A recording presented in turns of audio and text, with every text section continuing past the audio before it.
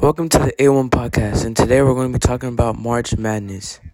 If you don't know what it is, then let me tell you. March Madness, or NCAA Division I Men's Basketball Tournament, is held every spring and is one of the most popular sports events in the United States.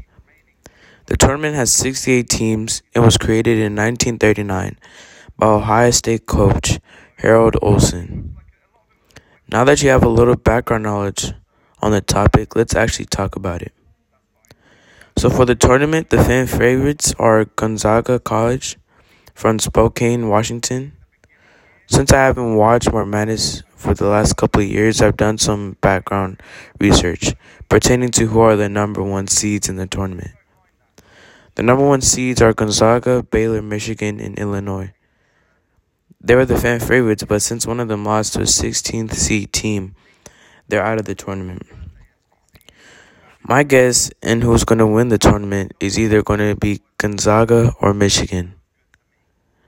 Because Gonzaga's front line are really strong and tall, and I think that they'll deliver big blows from threes. And Michigan's record has been really good this season, and because of that, I think that they're going to win. That's all, and I hope whatever team you're rooting for does well in the competition.